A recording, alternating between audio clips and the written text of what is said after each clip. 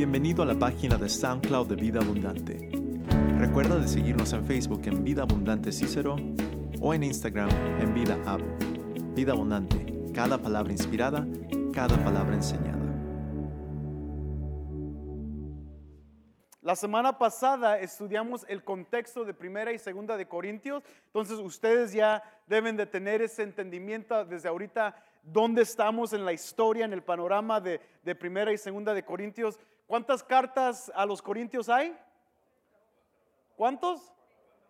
4. Los que estuvieron aquí la semana pasada pueden contestar con vigor, 4. Y si los que no estaban aquí la semana pasada dicen, ¿qué onda? Pero nomás hay 2. Hable con alguien que estuvo aquí la semana pasada y van a ver que son teólogos en esto, son eruditos y les van a poder contestar por qué y dónde y cómo sabemos que hay 4 cartas, ¿ok? Eso es muy importante, ya entendemos el corazón pastoral detrás de esto. Pablo tiene un corazón muy pastoral en escribir. Yo no sé por qué se apagó aquí la tele. Ahorita se fue la... if any one of you guys in the tech world, the TVs are off and I need them. Para los que no entendieron, no sé. So, ya entendemos el porqué de Corintios. Esto es muy importante y más que nada, si estamos hablando del dinero y de las finanzas, podemos sentir el peso de Pablo en su corazón. Y lo habla porque es importante. Al final de Primera de Corintios, en el capítulo 16, vemos por qué está recogiendo la ofrenda. Y en Segunda de Corintios vemos en este capítulo la importancia y el ejemplo de dar. Entonces, vamos a estar explorando el ejemplo de los Corintios, de Segunda de Corintios capítulo 8, de la iglesia de Macedonia. So, abran su Biblia en Segunda de Corintios. Y ahora sí nos vamos a meter a las escrituras y estos 2 capítulos son muy importantes.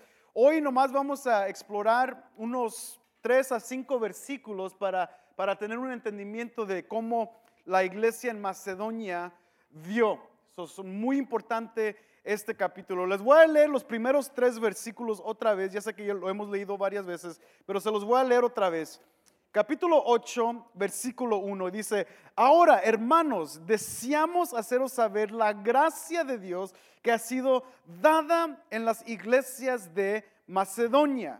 Entonces recuerden, Tesalónica, Filipo, todas esas iglesias que estaban dentro de la provincia de Macedonia, eso son plural, iglesias que estaban dando generosamente. Versículo 2, pues en medio de una gran prueba de aflicción, abundó su gozo y su profunda pobreza sobreabundó en la riqueza de su liberalidad. Porque yo testifico que según sus posibilidades y aún más allá de sus posibilidades, dieron de su propia voluntad. Ahí vamos a parar para entender lo que está sucediendo aquí. Pablo, otra vez, escribiendo desde Macedonia hacia la iglesia, hacia los corintios, les está escribiendo el ejemplo de las iglesias en Macedonia. So, recuerden, los que están recibiendo esta carta están escuchando un buen ejemplo de cómo dar o cómo la generosidad de la iglesia en Macedonia fue dada. So, esto es lo que vamos a estar estudiando y vamos a empezar en el versículo 1 para tener un buen entendimiento de lo que está sucediendo aquí. Y lo que quiero que vean es en el primer versículo tenemos algo muy importante. Ahora, hermanos, os damos a conocer si tienes tu Biblia y no te importa pintarla, subraya esa palabra gracia que ahorita la vamos a estudiar, pero quiero que vean de dónde viene esa gracia. De Dios. Esto es muy importante porque en su generosidad o por su generosidad, y recuerden, esto es Pablo. Pablo está dando un ejemplo. Es como si lo hacemos en el contexto moderno hoy, donde alguien que tal vez respetes mucho, ¿no? Alguien que que conozcas, que es de gran autoridad y que tiene mucho respeto, y que Él mencione tu nombre con otras personas, ¿cómo te sentirías? Como, oh, wow, yeah, I feel good, porque Henry me está señalando que yo fui el mejor estudiante de la clase de Pentateuco, como que, ahora sí, para que todos vean, ¿no? O sea, te sientes bien. Esto es Pablo hablando acerca de la iglesia y está explicando lo primero y lo esencial, que es la gracia de Dios. La razón por cual la iglesia de Macedonia tuvo este impacto en su generosidad, y la razón por cual está siendo usada como ejemplo, no solamente para la iglesia en Corintios, pero escuchen, casi 2000 años después estamos hablando de este ejemplo, y Pablo lo pone como un fundamento de cómo las iglesias deben de dar, porque lo vamos a estudiar en el resto del capítulo 8 y el resto del capítulo 9. Nos damos cuenta que este ejemplo sigue, no es solamente exclusivamente para ellos. Este ejemplo sigue no solamente para los corintios, pero para ti y para mí. Y Pablo está utilizando en primer lugar de dónde viene esta generosidad. La fuente se encuentra en Dios, no de ellos. No es que ellos son generosos, sino que Dios ha proveído gracia para ellos. Hablamos un poco la semana pasada de que nadie pide ese don de generosidad, aunque sí es un don, nadie lo pide, porque nadie quiere soltar. Es un don difícil, mejor, como les dije la semana pasada, mejor, ¿cuántos quieren el don de recibir? Ese sí no existe en la Biblia, el don de recibir, pero muchos preferimos recibir que dar, y Jesús nos enseña que es mejor dar que recibir. Sin embargo, Dios les da esta gracia, y ellos ahora son un ejemplo de cómo no solamente dar, pero cómo amar y apoyar y demostrar la gracia de Dios a sus hermanos. Esto es una gracia invisible que ellos reciben de Dios desde arriba. Ellos reciben una gracia invisible, pero luego esta gracia se convierte en algo visible porque se ve en sus acciones. Muy importante lo que está sucediendo aquí. La gracia de Dios. Esta gracia, ¿qué es la gracia? Es una palabra que tal vez vas a conocer y te va a sonar porque la hemos escuchado en nuestro contexto por muchos años. Gracia en sí viene de la palabra griega de carismata o carisma, y muchos de nosotros entendemos esa palabra. De hecho, hay una ala o un grupo de personas cristianas que se llaman carismáticos. Y son llamados carismáticos porque son muy expresivos, demuestran y expresan su vigor y su pasión en la casa de Dios, y en su alabanza y en su adoración y en su oración, que no tiene nada de malo, pero tenemos que entender que esta palabra gracia es una palabra que la utiliza dentro de un atributo de Dios. Es muy importante estudiar esto. Por eso se las puse ahí, nomás para que vean, puedan ver la definición del griego al hebreo. Y les puse ahí carín y caris. La palabra que es utilizada en el versículo es esta, carín. Y viene de la raíz caris, que significa don, regalo y gracia. Entonces, la gracia que Dios les está dando es a veces traducida en un don que Dios les da. Dios da don. Por eso a veces ese concepto carismático de los dones del Espíritu, los dones que recibimos, es en la palabra correcta, es caris, es un don de gracia, es gracia de Dios. Dios está dando a la iglesia un regalo que viene de Él, es su gracia. Él es la fuente de gracia. No podemos tener nosotros dones carismáticos si no vienen de Dios. Está bien funcionar en dones carismáticos, porque los dones carismáticos no son exclusivamente hablar en lenguas, profecía, milagros, sanidades. Hay una confusión en eso hoy en día. Dones carismáticos en sí son los dones y los regalos que Dios da. ¿A quién? ¿A quién? A la iglesia. Regresemos al versículo 1. Conocer la gracia de Dios que ha sido dada a las iglesias. Para poner el énfasis más grande, iglesias. Los dones de Dios son dados para el beneficio de la iglesia. Otra vez lo voy a explicar un poquito más lento.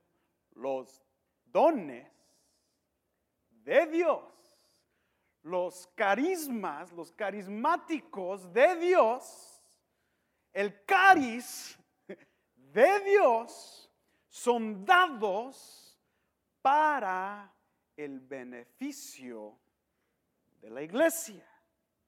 Aquí lo estamos viendo solamente en el aspecto de bendecir o ser generosos con otras iglesias, pero en sí, cuando estudiamos 1 de Corintios capítulo 12 y 13 y 14, también los dones son para las iglesias.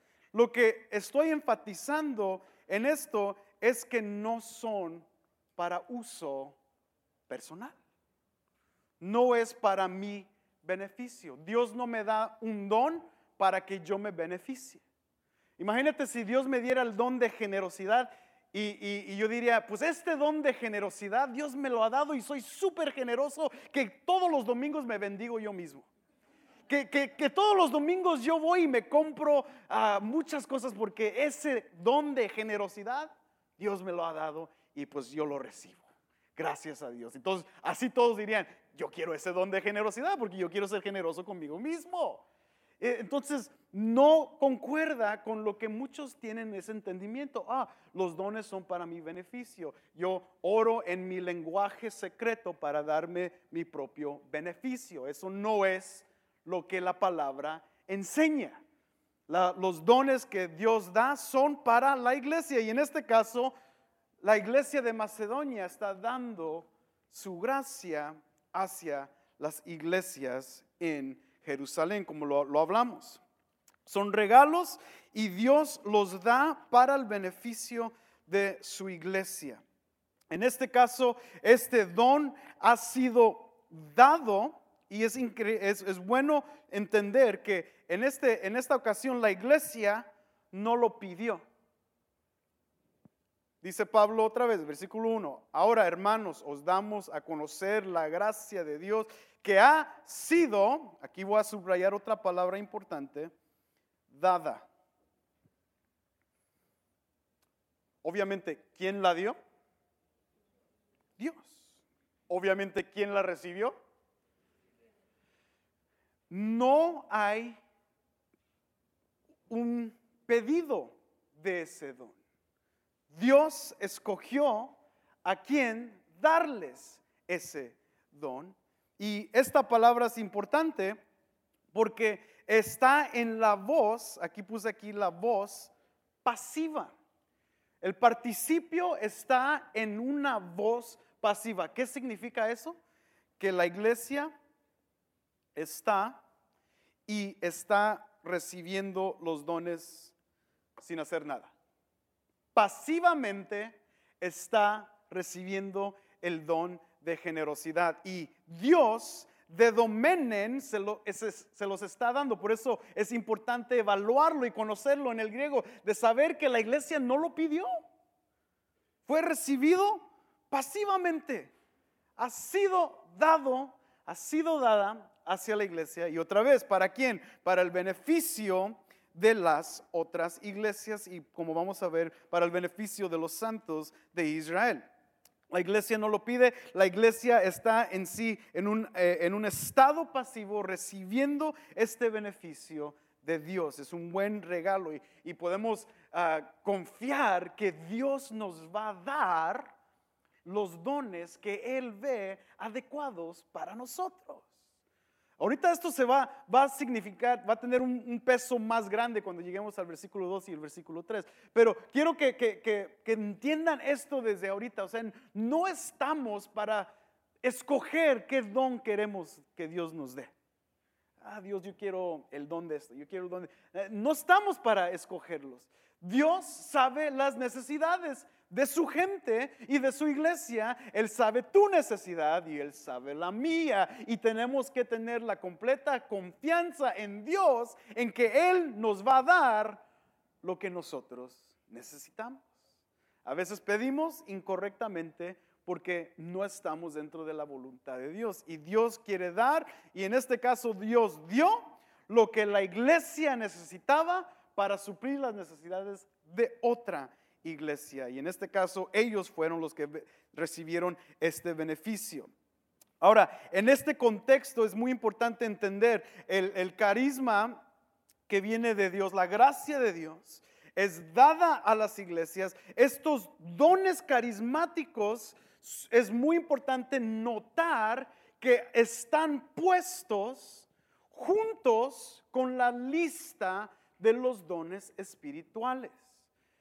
Hay listas que vamos a estar explorando para que vean que dentro de estas listas de dones espirituales, donde pensamos muchas veces que los podemos escoger, están ligados con Dios dar y están ligados con la gracia de Dios. Para que vean, abran su Biblia o nomás anoten estos versículos. En 1 de Corintios capítulo 12, nomás hay que voltear ahí para leerlo. Capítulo 12, versículo 1 dice: en cuanto a los dones espirituales, no quiero, hermanos, que seas ignorantes. Aquí tenemos la palabra dones, que nosotros vemos que es gracia, ya la estudiamos. Pero a la misma vez, Pablo incluye en 1 de Corintios algo muy importante: espirituales. En el griego se dicen pneumatikon. Estos dones son espirituales. ¿Por qué? Porque vienen de Dios. Cada don tiene que ser operado en el ámbito espiritual. Es dado por el Espíritu. Entonces los podemos nombrar de esta manera: los espirituales. Se escucha un poco raro, por eso Pablo lo tiene que clarificar en el capítulo 12, versículo 1, incluyendo dones. En el original griego no existe la palabra charis allí en ese versículo. Sin embargo, lo tenemos que incluir para clarificar el sentido. Si no, nomás diría los espirituales, que está hablando de los dones, porque en 1 de Corintios hay una larga lista de los dones. 1 de Corintios el mismo capítulo, lean conmigo el versículo 4. Ahora bien, hay diversidad de dones. Allí sí está incluida la palabra charis, donde Pablo lo incluye, pero el Espíritu es el mismo. Ahí combina las dos palabras, pneumáticos y el carismatón, que incluye dones espirituales. La razón por cual estoy pasando tiempo en esto es que quiero que sientan el peso de entender la generosidad es un don espiritual. Y lo que me fascina acerca de este don, no como muchos de los otros dones donde son a veces muy particulares y muy individuos, en este caso está hablando de iglesias. La iglesia en sí, lo que Pablo está trayendo a peso y a luz es que no solamente una iglesia en Macedonia, sino estamos hablando de 3 a 4 iglesias en Macedonia que están operando en este don. Lo que estamos viendo es que la iglesia en general, todos debemos corporalmente fluir en el don espiritual de la generosidad. Es bueno pausar un poco y entender lo que estamos hablando. ¿Te has preguntado o tal vez has escuchado gente decir, yo quiero fluir en los dones?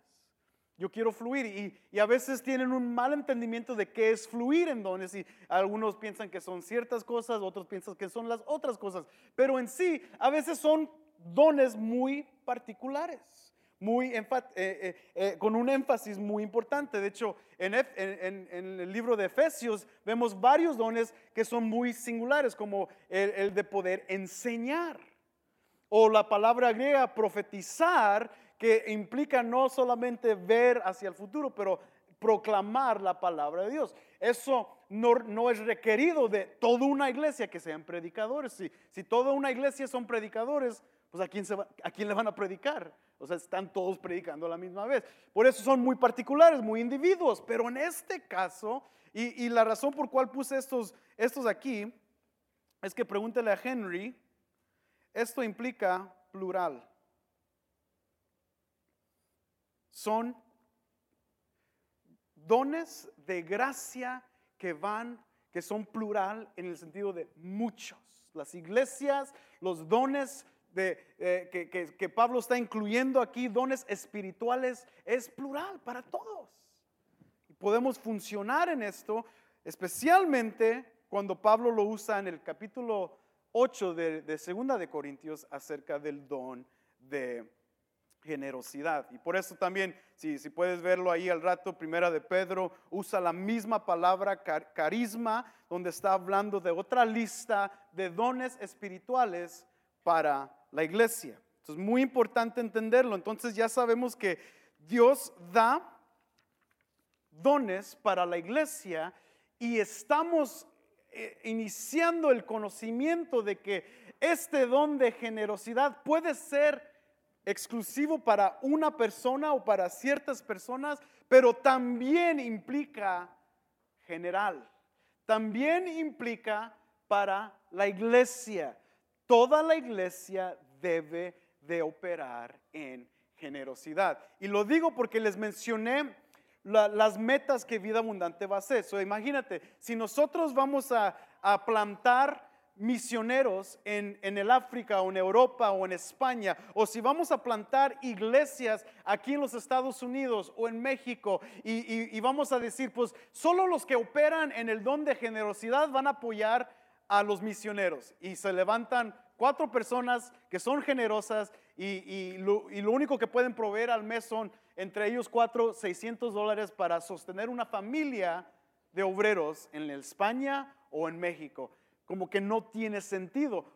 Solamente los generosos de la iglesia van a apoyar a los misioneros. No. La iglesia es instruida a enviar misioneros. Y la iglesia debe de sostenerlos. Por eso la iglesia es llamada a la generosidad y no solo un grupo específico.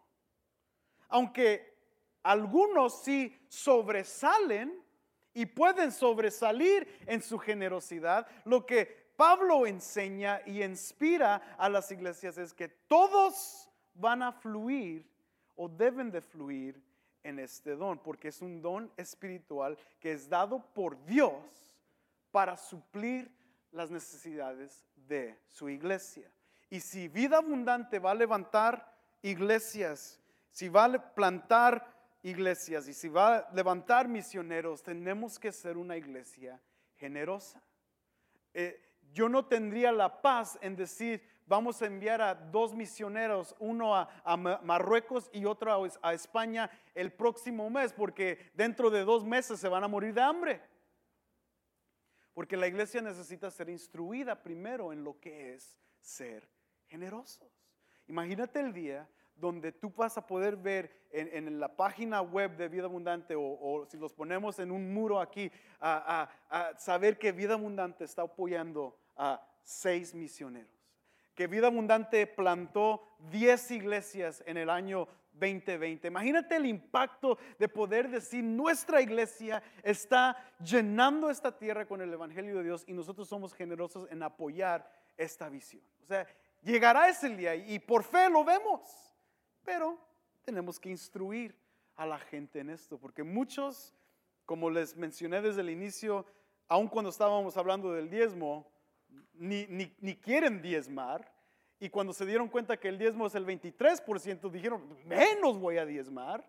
Y luego cuando dijimos que, pues no, en el Nuevo Testamento no, el diezmo no existe, dijeron, amén, pero ahora estamos hablando de generosidad, y otra vez estamos, chihuahua, pensé que la libramos, pensé que pudimos seguir yendo a la iglesia sin dar nada. No, porque Dios llama a la iglesia a ser generoso y operar en el don espiritual de generosidad. Hay personas que dicen, allí en esa iglesia no creen en los dones espirituales. Sí creemos en los dones espirituales. Puede ser que no se ve que creemos en el don de generosidad. Estamos batallando en eso, pero por eso lo estamos instruyendo. Sí creemos en los dones espirituales y sí queremos operar en esos dones espirituales porque vienen del Espíritu. Si no creeríamos en el Espíritu Santo, no creeríamos en estos dones, pero por eso los necesitamos, porque la iglesia los necesita, porque vienen de Dios, para el beneficio de ¿quién otra vez? De la iglesia. Ahora, mantengan su Biblia abierta, ahí dejen un dedo en 2 de Corintios, pero vayan conmigo a Romanos, más para ponerle más peso a esto. Pablo habla mucho de dones.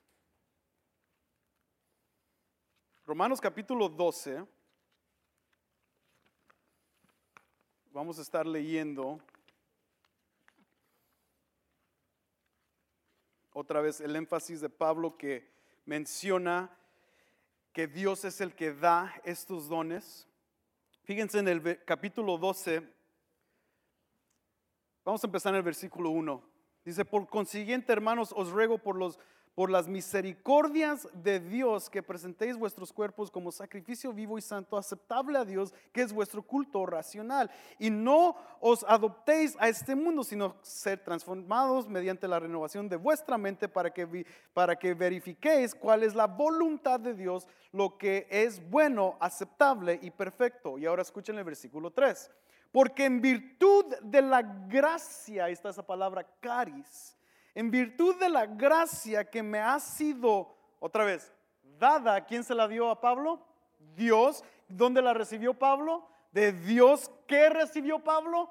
Gracia, un regalo, conforme a lo que me ha sido dada, digo a cada uno de vosotros que no piense más alto de sí que lo que debe pensar. En primer lugar, lo que Pablo está enfatizando, y esto tiene que ser muy claro, cuando demos el estudio de los dones, de todos los dones, esto lo vamos a enfatizar otra vez, pero aquí quiero que vean el propósito y cómo debemos de funcionar en este don. Lo primero que menciona Pablo es que debemos ser humildes al recibir el don. Humildad. Si recibimos el don y el regalo de Dios, ¿por qué nos vamos a exaltar nosotros mismos? ¿Acaso nosotros somos los que lo hicimos? ¿Acaso nosotros somos los buenos que pudimos fabricar este don? No, porque siempre vienen de Dios. Y Pablo dice, vosotros no pensar que somos más altos de lo que somos, porque debemos de pensar en buen juicio, según la medida de fe que Dios ha distribuido a cada uno. Lean conmigo el versículo 6. Pero teniendo dones que difieren según la gracia que nos ha sido dada, usémoslos. Si el de la profecía uséis en proporción. Y ahí va en una lista grande de dones. Pero ¿qué es lo que está diciendo Pablo aquí? En el versículo 3, los vamos a usar humildemente. En el versículo 6, van a ser administrados. O sea, debe de haber una administración de dones. Debe de haber un trabajo global cuando usamos nuestros dones juntos para el beneficio otra vez de la iglesia. No podemos tener 1000 predicadores en una congregación de 1000 personas. Hay algunos que necesitan operar en el don de misericordia, en los dones de generosidad, en los dones de profecía o proclamación. O sea, necesitamos diversidad conforme a la medida de nuestra fe. Y eso lo vamos a explorar. Eso es una frase bien pesada. Pero lo que Pablo está enfatizando aquí es, otra vez, si la iglesia va a ser generosa y va a operar en generosidad, tiene que ser humilde. ¿Qué es lo que Pablo está implicando en todo esto? ¿Recuerden quién fue Pablo? Fariseo. ¿Recuerden de dónde viene Pablo? Del mundo de fariseos. ¿Recuerden lo que estábamos hablando hace unas semanas atrás de cómo daban los fariseos?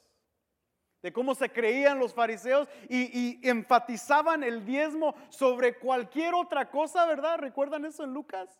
Ellos sobrecargaban el énfasis, daban mucho énfasis en el diezmo porque todos miraban cuando ellos daban. Pero sin embargo, Jesús dice, y las otras cosas las menosprecias, que es amar y tener misericordia a los demás.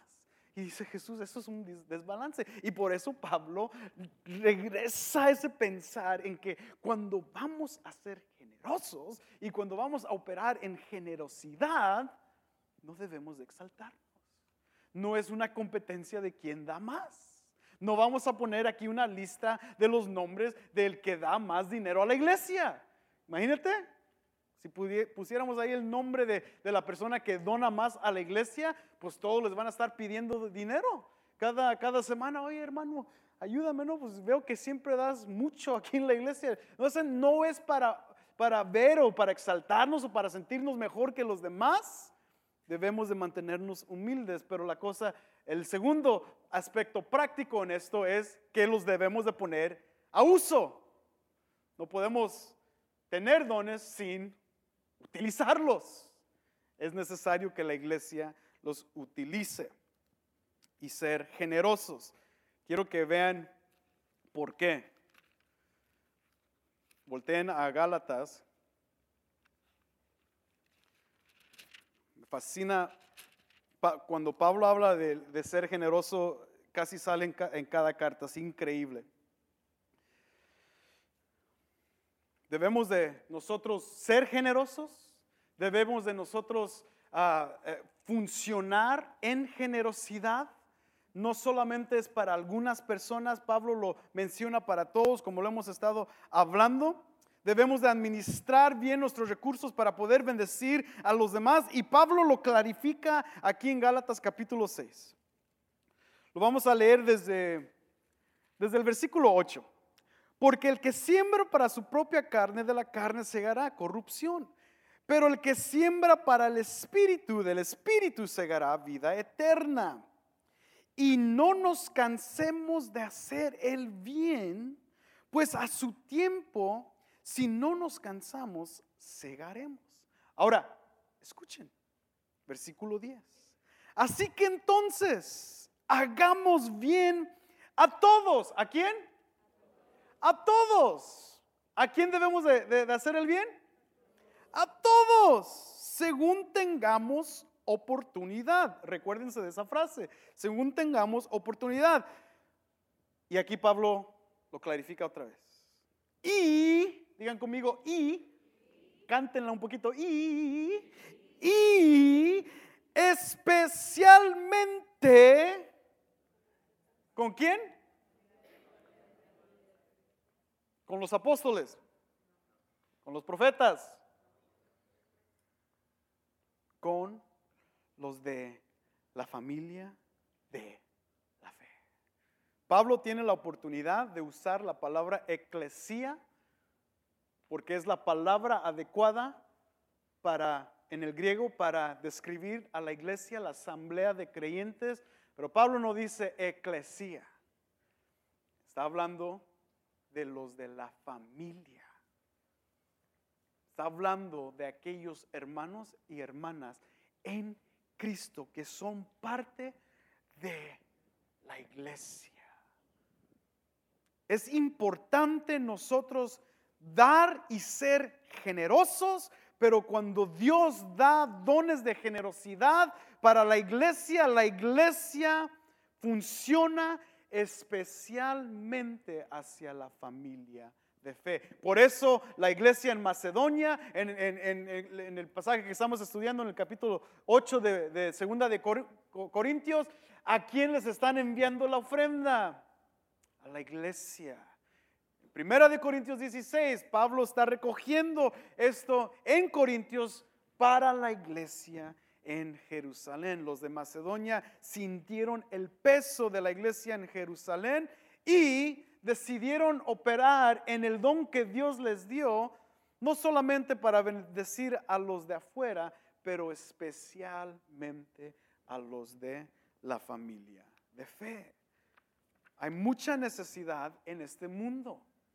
Es obvio que la necesidad parece que nunca se va a terminar, y Jesús mismo dijo, el pobre siempre lo vamos a tener. Pero uno de los beneficios y una de las maneras que Jesús y que Dios mismo da para el cuidado de la familia de fe es la iglesia. Debemos de cuidarnos. No excluirnos del mundo y decir nosotros somos la gente mejor, nosotros somos los perfectos. No en ese aspecto, sino que el hecho de que Dios regresa, ¿para quién? ¿Para su iglesia? Dios regresa por su iglesia, no por el mundo. Él regresa ¿por quién? Por su iglesia.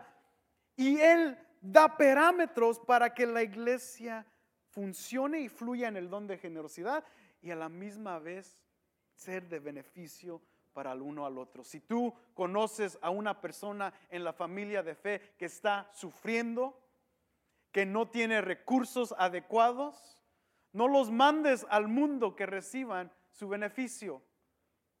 Tú, como hijo o hija de Dios en la familia de fe, debes de apoyarle.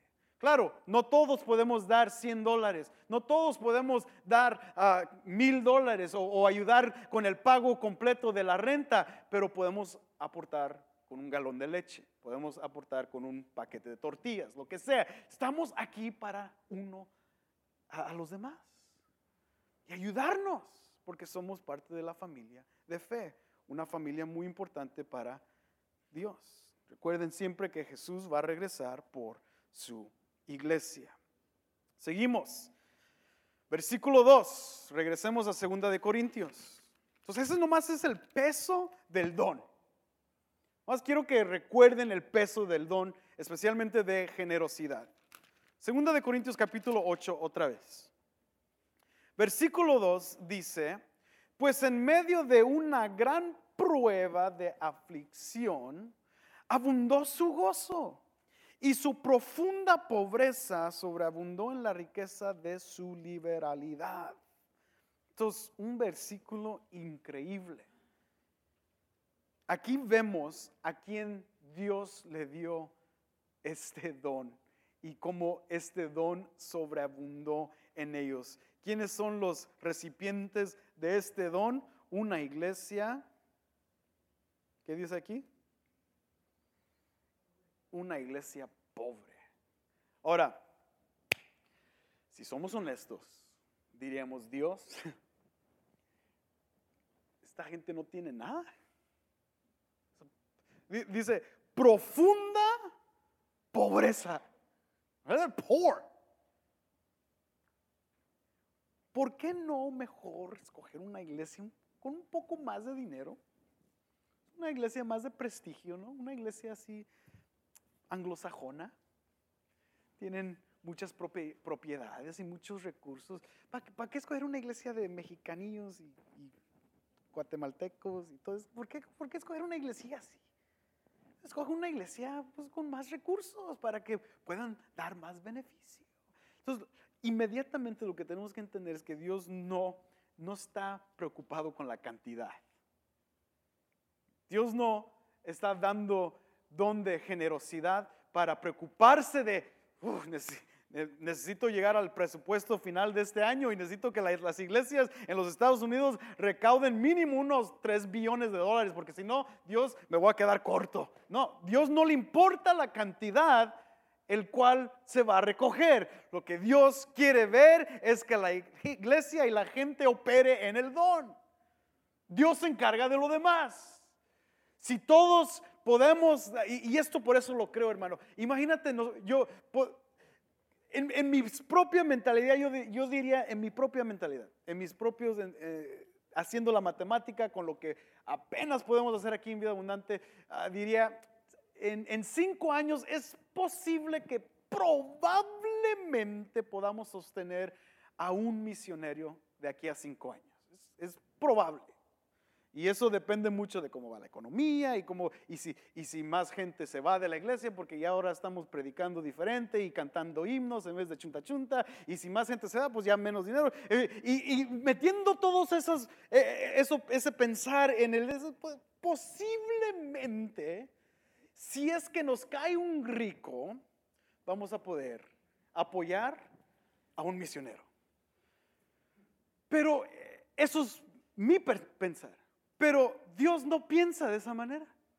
Dios puede ver a Vida Abundante y decir, sí, son gente, todos nosotros, nadie gana, al menos que sí, pero nadie gana aquí más de $100,000 al año, no tiene millones en el banco, no tenemos propiedades por donde quiera, somos gente humilde, somos gente que trabaja por su dinero y ahí poco a poco estamos avanzando. No hay nadie aquí que digamos, wow, Bill Gates le queda corto, o Carlos Slim, oh, wow, no, nadie está como, wow, una persona de esa calidad, pero no importa, porque con lo que Dios puede usar, aún en Vida Abundante, Dios puede usarnos para apoyar a 10 misioneros. Y van a decir, ¿y cómo esa iglesia de latinos puede apoyar a 10 misioneros? No sabemos, pero damos con nuestro corazón y Dios se encarga de lo demás. Es lo que Dios está haciendo en la iglesia de Macedonia. Siempre me hace brincar el corazón de gozo cuando dimos nuestro pago de nuestra última nota del edificio y todos los del banco estaban, you guys did it, wow, porque al inicio, hace 7 años atrás, todos los bancos estaban, en primer lugar son una iglesia, en segundo lugar son una iglesia de latinos, nunca nos van a pagar el dinero de nuevo, ¿no? O sea, ya aquí el dinero está perdido y por eso nunca pudimos conseguir un préstamo, nos tardamos muchos años tratando de conseguir el préstamo. Todo el banco dijo, no se puede hacer, ustedes no se puede hacer. Y se pudo hacer. Dios lo hizo, o sea, no sabemos cómo, sabemos que la gracia de Dios hizo lo imposible. Pero lo que estoy dejando saber es que Dios no examina cuánto, examina cómo y qué. Y por eso estas iglesias, no importa cómo estaban, si eran ricos, Dios vio aún en su pobreza que ellos eran ricos. En su pobreza Dios vio que ellos podían ser de beneficio y les fue de beneficio. Y no solamente a Jerusalén, pero en Filipenses lo puedes leer que la iglesia de Macedonia estaba dando, en Romanos la iglesia de Macedonia estaba dando, ya eran conocidos como gente que daba, aún cuando eran pobres. Pero otra palabra muy importante aquí, aflicción. Nota que Dios no les quita su aflicción. Dios, si vamos a servirte, pues ayúdanos, alivianos un poquito, ¿no? Ya hemos sufrido mucho. No, esta prueba difíciles de aflicción, y en medio de estas pruebas de aflicción, ¿qué sucede? Hay un gozo increíble. Abundó su gozo. ¿Qué no abunda aquí? Dinero. ¿Qué abunda? Gozo. ¿Qué abunda aquí? Aflicción. ¿Qué abunda? Gozo. ¿Qué no abunda? Dinero, cosas materiales. Cosa que el mundo dice, that doesn't make sense. Entre más rico estés, más contento estás, ¿no? Eso es lo que decimos. Es por eso que trabajamos 70 horas a la semana, ¿verdad? Porque entre más trabajamos, más dinero tenemos y estamos más felices, ¿verdad? Eso es cierto, ¿no? Eso es dado. Trabajamos 80 horas a la semana y ¡pum! Chequezón que nos sale al fin de semana y estamos más contentos, ¿verdad? En su aflicción abundó gozo. ¿Por qué? Porque recibieron gracia de Dios. Dios les dio gracia. Y no solamente eso, pero abunda gozo en medio de su aflicción. Pero fíjate cómo Pablo utiliza estas palabras. Es increíble. Sobreabundó. O sea, hay una abundancia, hay un desbordar. ¿De qué?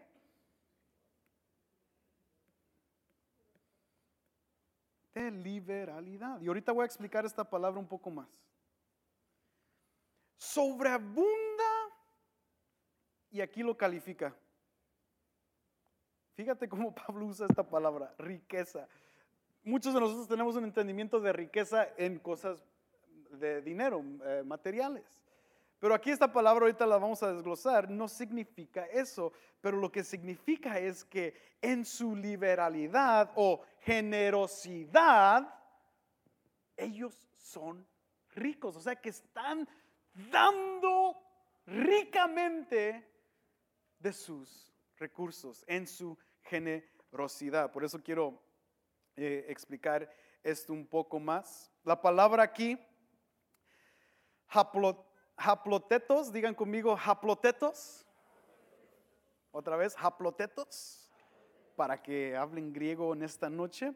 Uno de sus significados es simple, sincero, honesto.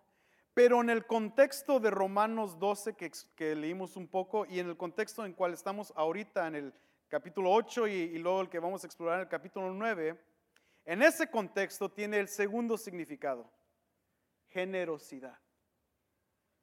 La Biblia de las Américas lo traduce con liberalidad, pero en sí es generosidad.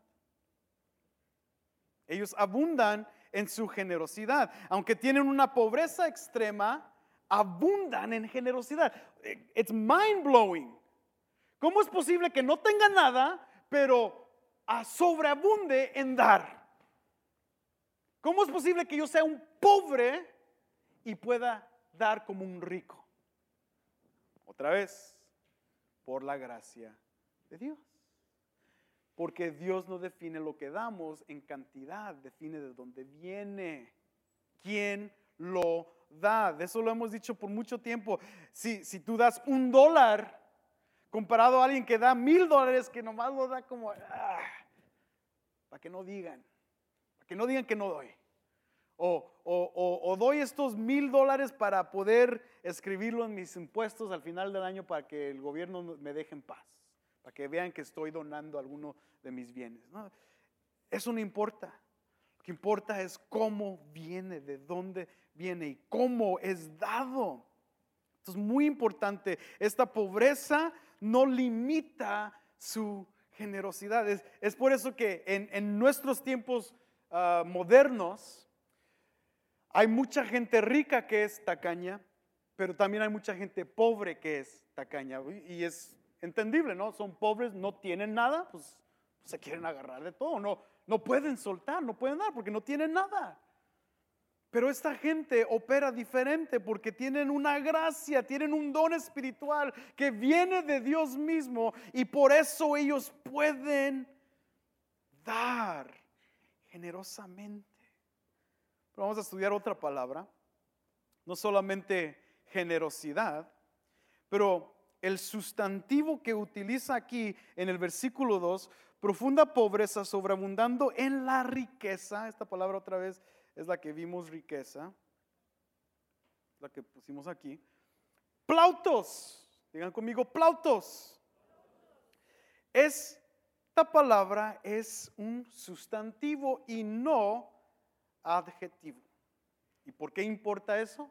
Porque un adjetivo quiere decir que esta persona, si usamos el adjetivo de riqueza, decimos, esta persona es rica. Se escribe así con Q. Está bien, bueno, ahí. Esta persona es rica. Ese es el adjetivo que quiere decir esta persona tiene lana. Esta persona es rica. Pero Pablo no utiliza el adjetivo aquí. Si tú lees el griego, usa esta palabra. Plautos, que es el sustantivo de riqueza. ¿Por qué? Porque en el contexto en cual él lo está usando, fíjate cómo lo usa en varios de estos contextos. Escribe estos versículos, pero los voy a leer rápidamente. Aquí en Efesios capítulo 1, versículo 7 dice, en Él tenemos redención mediante su sangre, el perdón de nuestros pecados según las riquezas de su gracia. ¿Está hablando de dinero? No, ¿de qué está hablando? De su gracia. Efesios 2, versículo 7, a fin de poder mostrar en los siglos venideros las sobreabundantes riquezas. ¿De qué? De su gracia. Muchos dicen, yes, abundantes riquezas, dinero, oro. No, de gracia. Por su bondad para con nosotros en Cristo Jesús. Efesios capítulo 3, versículo 8, anunciar a los gentiles los inescrutables riquezas de Cristo. ¿Acaso Cristo tuvo muchas casas? No, está hablando de el amor, de su gracia, de su fe. Efesios capítulo 3, versículo 16, que os conceda conforme a las riquezas de su gloria. Filipenses 4, versículo 19, y mi Dios proveerá a todas vuestras necesidades conforme sus riquezas en gloria en Cristo Jesús. En Filipenses capítulo 2 habla de esa necesidad y es la necesidad de limpieza de nuestro pecado. Y lo vamos a explorar cuando lleguemos al versículo 9 del capítulo 8. Colosenses capítulo 1, versículo 27. A quienes Dios quiso dar a conocer cuáles son las riquezas de la gloria de este misterio entre los gentiles, que es Cristo en vosotros, la esperanza de gloria. Y por fin, Colosenses capítulo 2, versículo 2, para que sean alentados sus corazones y unidos en amor, alcancen todas las riquezas del misterio de Cristo. Por eso es importante entender cómo Pablo utiliza estas palabras. Yo sé que para muchos dicen, gramática es súper aburrido. Todavía escriben Biblia con V de, ¿cómo se dice en español? V grande o V chico, como V de Víctor, y no es Biblia así. O sea, nos aburre la gramática, pero es tan increíble y tan bella cuando la podemos estudiar, porque nos demuestra que estos autores escogieron ciertas palabras para describir la importancia del mensaje que ellos quieren transmitir. Y en este caso no está hablando de la iglesia y su riqueza, porque eran pobres. Pero ¿en qué fueron ricos? En generosidad. Ricamente daban. Hay muchos de nosotros que ricamente nos metemos los pocos dólares que tenemos, nos los metemos hasta lo más para que nadie lo vea. Pero la iglesia fue llamada para dar, para sobreabundar. Escuchen las palabras, sobreabundaron, fueron ricos en dar. Esto es una autoexaminación muy importante, porque obviamente a veces uno puede decir, pues nomás quieren que den mucho dinero en la iglesia, y nada. Pero no solamente allí, pero yo estoy hablando ahora de ti con otras personas. ¿Tú conoces a personas que tienen necesidad? Hay gente en la fe donde tú has observado que sí necesitan apoyo. ¿Cuándo fue la última vez que tú ayudaste? Recuerden, no es qué tanto das, sino que es que estás fluyendo en abundancia. ¿Qué es lo que estás llamándoles? Estás hablando con ellos, estás dando un galón de leche cuando puedas, estás con ellos, eres constante, eres generoso, constantemente preocupado por la persona en la familia de fe que necesita recursos. Esto es lo que impacta de Pablo y lo que Pablo nos llama atención a esto. Es como un coscorrón. Recuerden, ¿a quién les está escribiendo Pablo? ¿A los macedonios? No. Él está escribiendo a los corintios. ¿Por qué? Porque es una carta pastoral. ¿Por qué? Porque obviamente los corintios como que se les ha olvidado este don de dar. Y algunos como que se les olvidó la promesa de 1 de Corintios capítulo 16 y estaban dando, pero como que dicen, pues ya no viene Pablo, pues ya tienen unos años que no viene, pues who cares, ya no tenemos que dar. Y Pablo dice, no, lo vamos a estar leyendo en las próximas semanas, pero Pablo les está recordando, Pablo está amonestando a la iglesia. La iglesia debe de sobreabundar en generosidad. Y él lo que está diciendo, si estas iglesias pobres en Macedonia pudieron ser ricos en su generosidad, ustedes también. La riqueza material puede cubrir pobreza espiritual. Lean conmigo para que entiendan lo que digo. Apocalipsis capítulo 3. La famosa iglesia de Laodicea. Muchos la conocen. Hemos escuchado muchas prédicas de la iglesia de Laodicea. El capítulo 3, versículo 17 dice, ¿por qué dices soy rico? Fíjate, después de esta clase ve con Henry y dile que te enseñe la palabra en griego de rico aquí en el versículo 17 y Henry te va a señalar que esta palabra es el adjetivo, no el sustantivo. Vayan con Henry después del servicio. ¿Por qué dices que soy rico? Ahora sí, materiales, cosas materiales, dinero, oro. Me he enriquecido y de nada tengo necesidad. Y no sabes que eres un miserable y digno de lástima y pobre, ciego y desnudo. Wow. ¿Qué se dijo de la iglesia pobre en Macedonia? Que sobreabundaron en generosidad. Eran ricos, tenían la gracia de Dios y eran pobres. Y esta gente que dice que eran ricos, Dios les dice, no son ricos. Son miserables, son dignos de lástima, son pobres. Tú puedes decir, no, los de Macedonia eran pobres. No. Dios dice, no estoy hablando del dinero, estoy hablando de su espíritu. Son ciegos y están desnudos.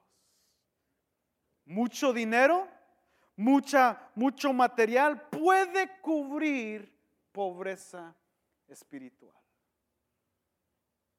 Por eso nunca confundas las personas que tienen mucho dinero que dicen, ellos sí son obedientes, mira, están bendecidos, son gente bendecida, ¿sí?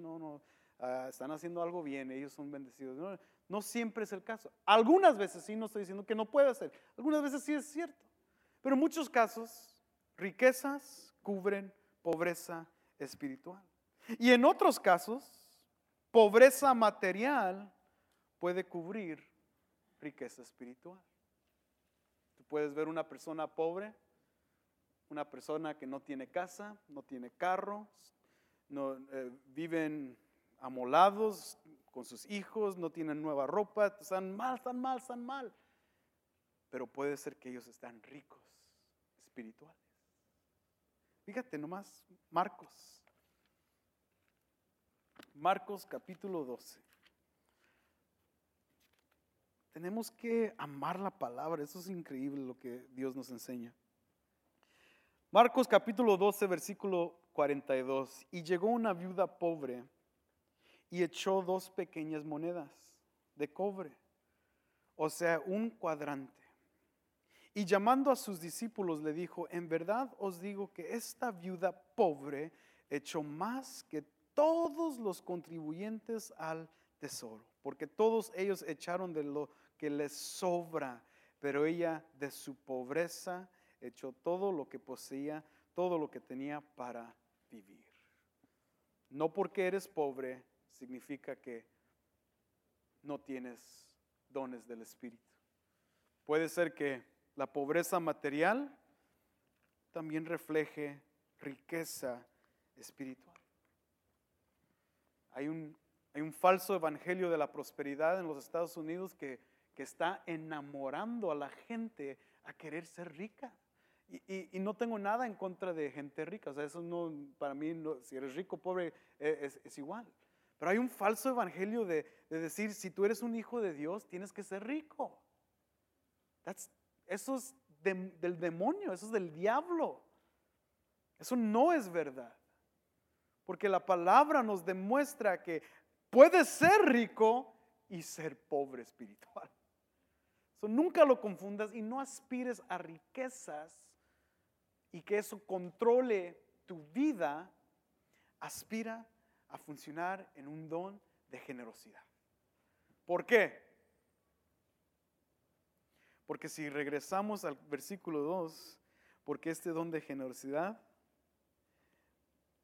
en USA, money, ¿dónde está el verde?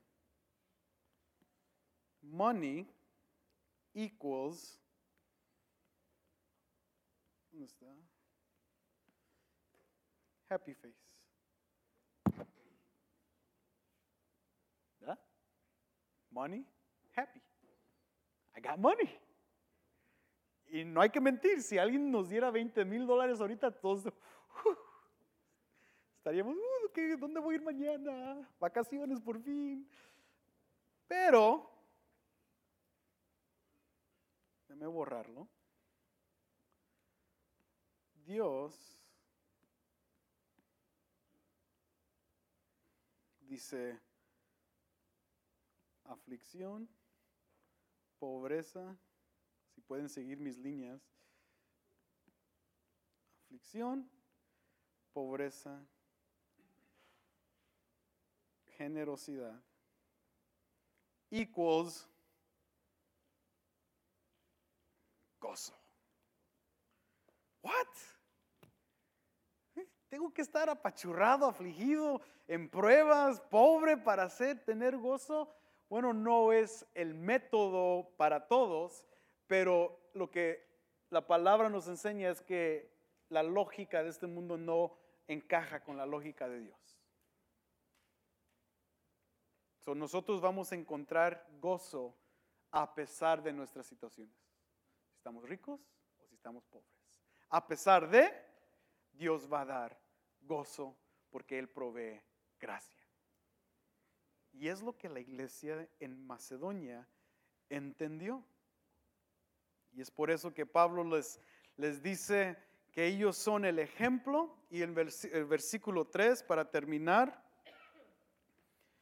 voy a ir rápido en esto para terminarlo hoy. Acabo, Henry no está en la clase, entonces nos podemos quedar otros 20 minutos. Dice el versículo 3, porque yo testifico que según sus posibilidades, esta palabra es importante, no la podemos desglosar completo, pero es la palabra que todos conocen porque han estado aquí en Vida Abundante y el pastor Andrés siempre la usaba. Dunamis, poder. El poder, muchas veces nomás lo tenemos en el sentido de poder, pero aquí es usada en la habilidad de generosidad y aún más allá de sus posibilidades. O sea, no solamente tenían poco, pero dieron más allá de.